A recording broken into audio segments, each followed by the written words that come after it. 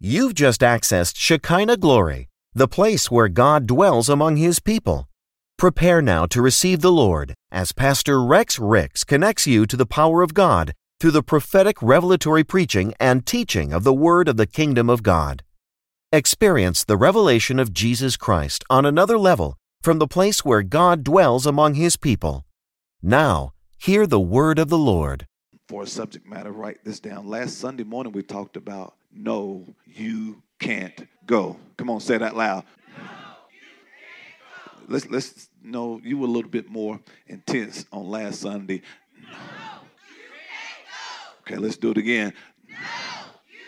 No, you can't go. What are we talking about? Those weights, those burdens, those hindrances that held you back or holding you back, slows you down from running this race effectively. And if you're going to be successful at running this Christian race as a believer, this journey is going to require that you lay aside every hindrance, not some. Because you can lay away some, it will lighten the load, but nonetheless, it's still slowing you down. So you want, matter of fact, let me get Hebrews 12:1, New King James Version. You want to lay aside every weight. For some people, it's excuses. And man, we named a plethora of things on last week that could possibly be the cause of why some people aren't moving. For some, it's old mindsets. For some, it's outdated people. It's quiet. For some, it's the wrong places. For some, it's the wrong things. And again, notice now, the scripture says, lay aside every weight and sin. We're focusing on weights because there are some things that are not necessarily sin, but they are weights, they're hindrances. Now, I submit to you, and I really believe that, first of all, Christ knew that if we don't lay aside these things, they could prevent us from doing certain things, right? So it's important that we take note of that, because if not, I can fool myself. Well, it's not a sin, but it's preventing you from receiving things and doing things that you could be doing, okay? So we can't be oblivious to the fact that there is a necessity to lay them aside. But I really believe that if I continue to allow this thing to slow me down, it could lead me into sin. Give me a prime example.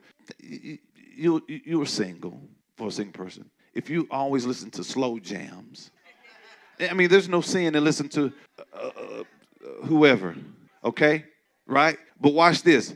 Because now I'm getting this in my spirit. It's creating certain emotions, feelings. So now, guess what? It could lead you to call Jody over, and Jody's still running in the wrong direction. So now you find yourself doing some things that you made a resolution that, no, you can't go. Okay?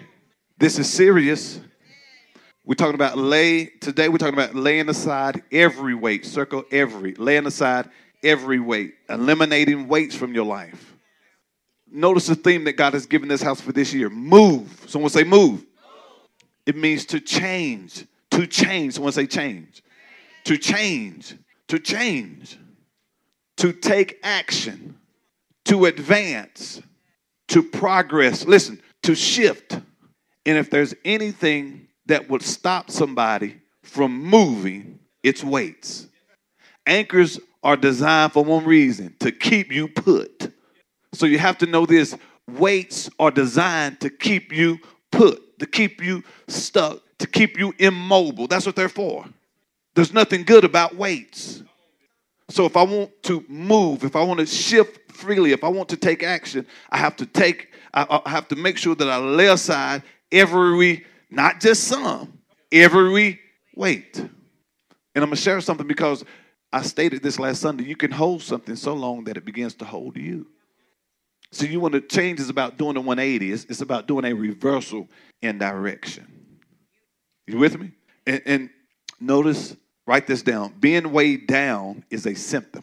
It's often a symptom when you're weighed down. And it's a symptom that your life is about to change or that change is needed.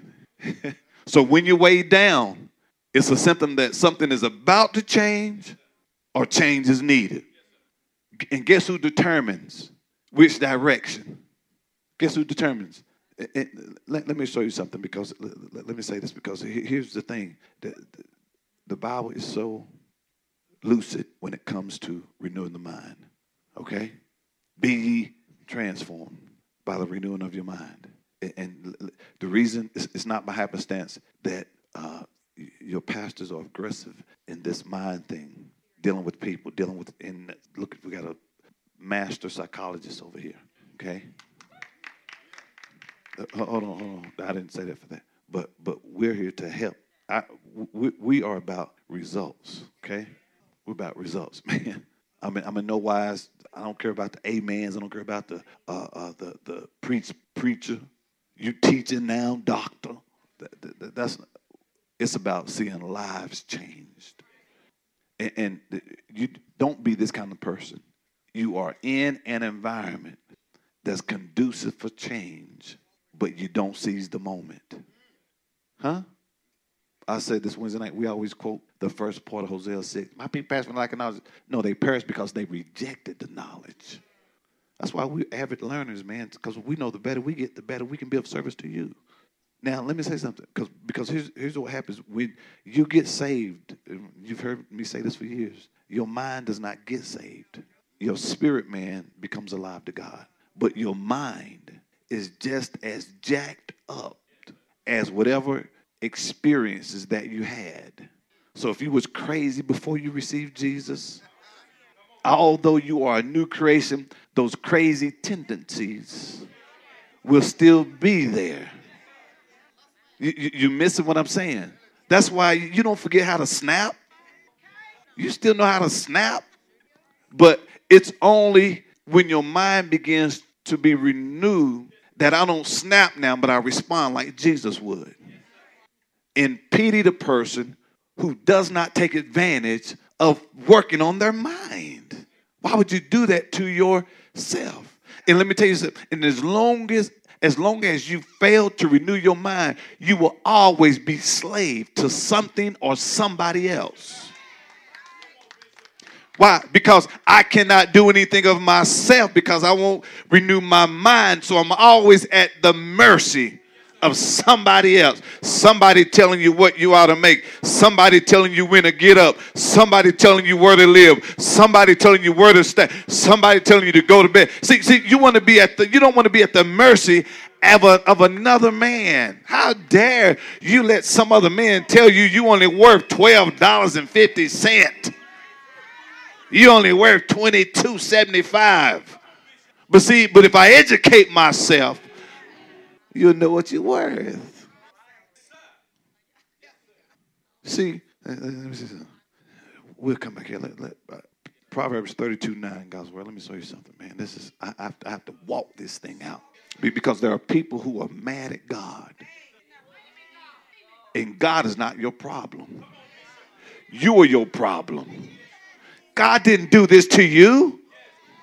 He's giving you everything you need. But if I fail to do what he said, it's not going to work. And people are still praying about stuff that all you got to do is make a decision to do what he said.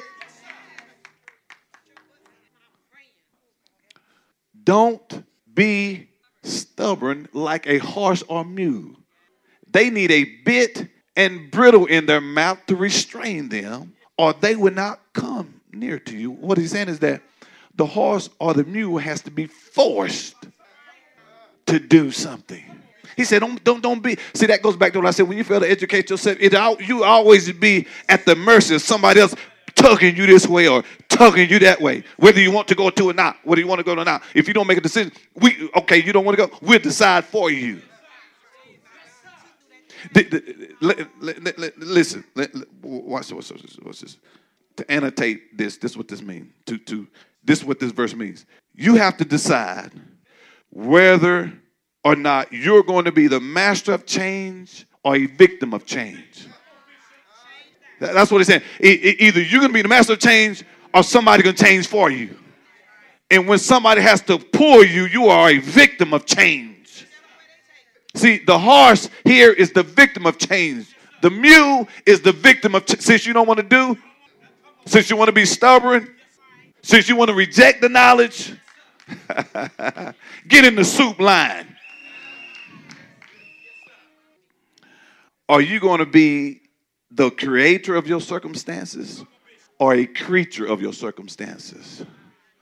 And what gets me is that people who really don't even have a relationship with the Lord just committed themselves to some discipline because they want it better in life and it's working for them.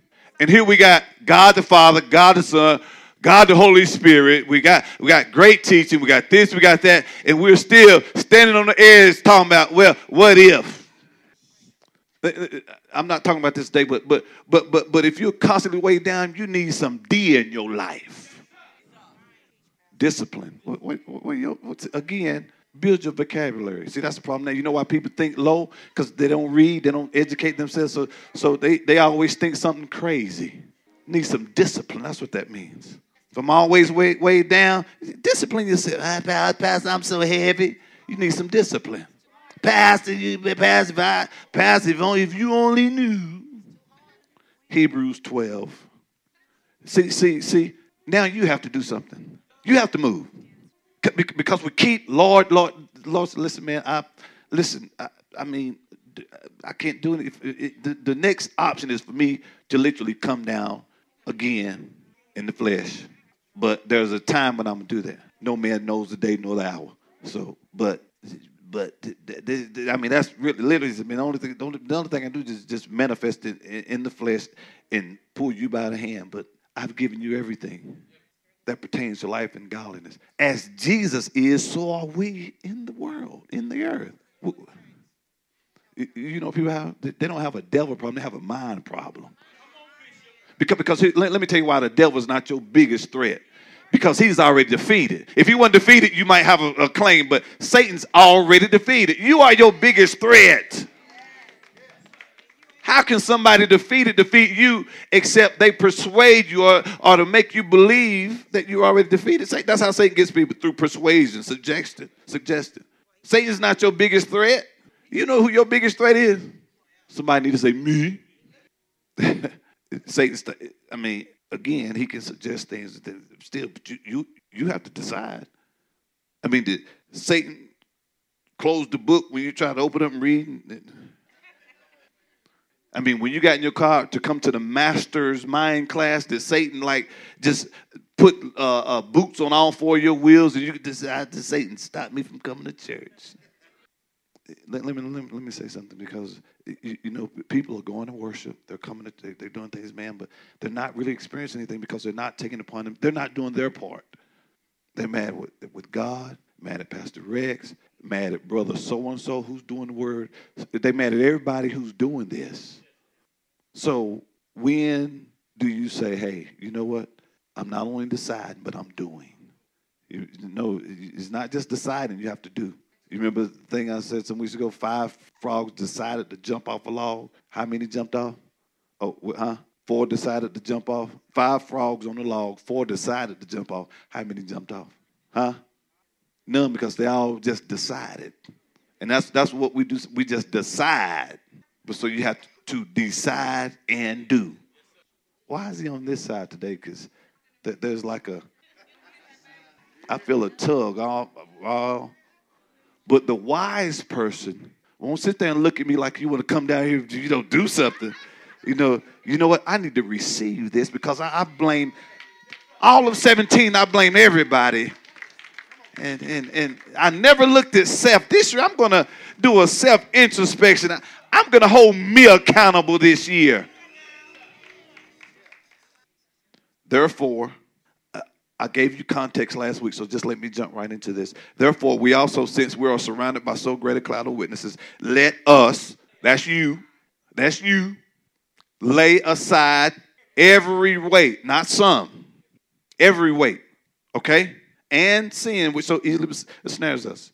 Notice I said there's nothing good about a weight. It easily entraps you. Weights from a spiritual standpoint, in the context we're talking, are designed to hold you down. There's nothing good about it. So you don't even have to pray about releasing it because the Lord already told you to lay it aside. So you don't have to fast on, should I let this go? Foolish. It's right here in the Bible. You don't have to go on a sabbatical about doing something the Lord already gave you instruction to do. Pastor, I'm going to go away for 3 days and just see what he's saying. Save that money and just do what he said. And run with endurance the race that is set before you. And run. Let me ask you something. Do you have anything in your life that you have to argue with yourself about? You know, you come, you're trying to figure out why you need to keep them negative people, toxic people in your life. Well, he did bring me Thanksgiving food. Oh, he brought me a plate. And you sitting there reasoning, yeah, he did. Well, he did pay my cell phone bill. 3 years ago, he did help me pay my rent. Do you have anything in your life that you have to argue with yourself about? You repeatedly have to try to persuade yourself. If yes, guess what? You have weights in your life. If you're trying to figure out why I need to keep this thing that I know that's no good for, that's a weight. And listen, in your spirit, and in your spirit keeps telling you, but you keep arguing with the Spirit. Holy Spirit telling you keep, Lord, come on now, Jesus. You keep convincing yourself that it's right, that it's okay. Why? Because it's not sin. Pastor Rex, he articulated very well that there are some things that are clearly weights that are not necessarily sins. And this is not a sin. How do I know it's a weight? When I'm afraid to investigate it. You don't want to investigate it. You don't want to investigate it. You just, no, that's from God. And it's weighing you down, and it's from God. We say that word weight, write this down. It's the Greek word agkos. It means a mass, a burden, a hindrance. That which impedes or burdens or burdens by weighing one down or pressing one down, sir. Man, it's a mass. Come here, give me my illustration. Y'all remember you guys remember that? Remember the illustration of last week? Okay. It's a hindrance. See how he set it down already? No, that's what it do. It weigh you down. Don't sit it down because it's heavy. It's something that impedes or burdens by weighing or pressing one down. That's a weight. Think about that group. Do they make you heavy? You don't have to pray about walking away and thinking about and contemplating, when I'm going to get back with you. No, I'm going to tell you later, you know what? Take my name off the list. Free yourself. And see, here's the thing. Here's the thing. I'll pick it back up, brother. Thanks, sir. See, you can get so used to tolerating something that when it's time to let it go, you actually become sad. You become sad. You don't want to let it. Then again, you start convincing yourself, well, the first 3 years were great. Yeah, that was 17 years ago. The last 14 being, like. Now, let me tell you something, because some of you are looking at me. You're going to do two things, okay? Okay? You're going to do two things. You're going to be determined to change, or you're going to keep allowing things to change you, okay? So I'm just the messenger. Because people look at me like, you talking about, man, I'm not talking, I don't know you. I mean, I know you, some of you, know you, but you know what I'm saying. You can get so used to tolerating something. That's why the prime example. That's why you see somebody with somebody that good for you, but because what has happened, you have gotten used to them, and you believe it's almost better just to tolerate. See, you don't want to be tolerated. You want to be celebrated. You want to be tolerated. See, that's what you do. You start seeing you don't tolerate it, so you just hey, You need to say, I don't want to be tolerated. I want to be celebrated. So anybody that you just have to talk, no, no, you can't go. So they become sad. I'm going somewhere. You can sit down. Yeah. Last week I had a brother. That brother was sweating like he was running from somebody. Appreciate you, brother. I was watching the video. I said, man, I need to apologize, brother. But I ain't know that brother was, I ain't know he was, hold that thing. I'm going to be obedient. I'm going to obey the man of God.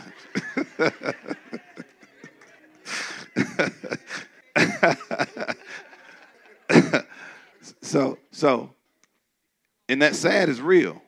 In the field of psychology, they call that separation anxiety disorder. That's why you become sad. Say, I'm right. This is building pretty good. Separation anxiety disorder is when someone experiences excessive anxiety regarding separation from someone or something. Why? Because of that emotional attachment. And you keep convincing yourself, they're going to change. No, that's a toxic environment.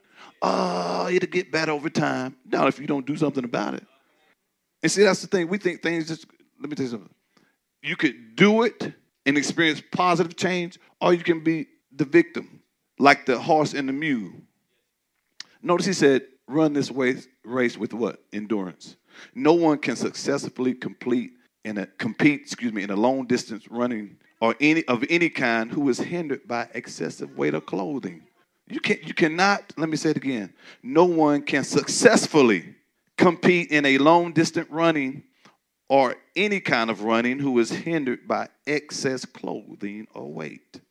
And if we are to run this race as Christians, if you are to run this race with endurance and effectiveness, we must lay aside, write this down, every encumbrance that would hinder or impede our progress. Let me tell you something. If it's not assisting you in running, it's slowing you down. If it's not aiding in you running faster, guess what? It's a weight. If this message has been a blessing to you and you would like to make a donation and support this ministry as we expand the kingdom of God, please visit ShekinahGloryFC.com or download our church app from iTunes App Store or Google Play by searching Shekinah Glory FC and click Give to make your donation.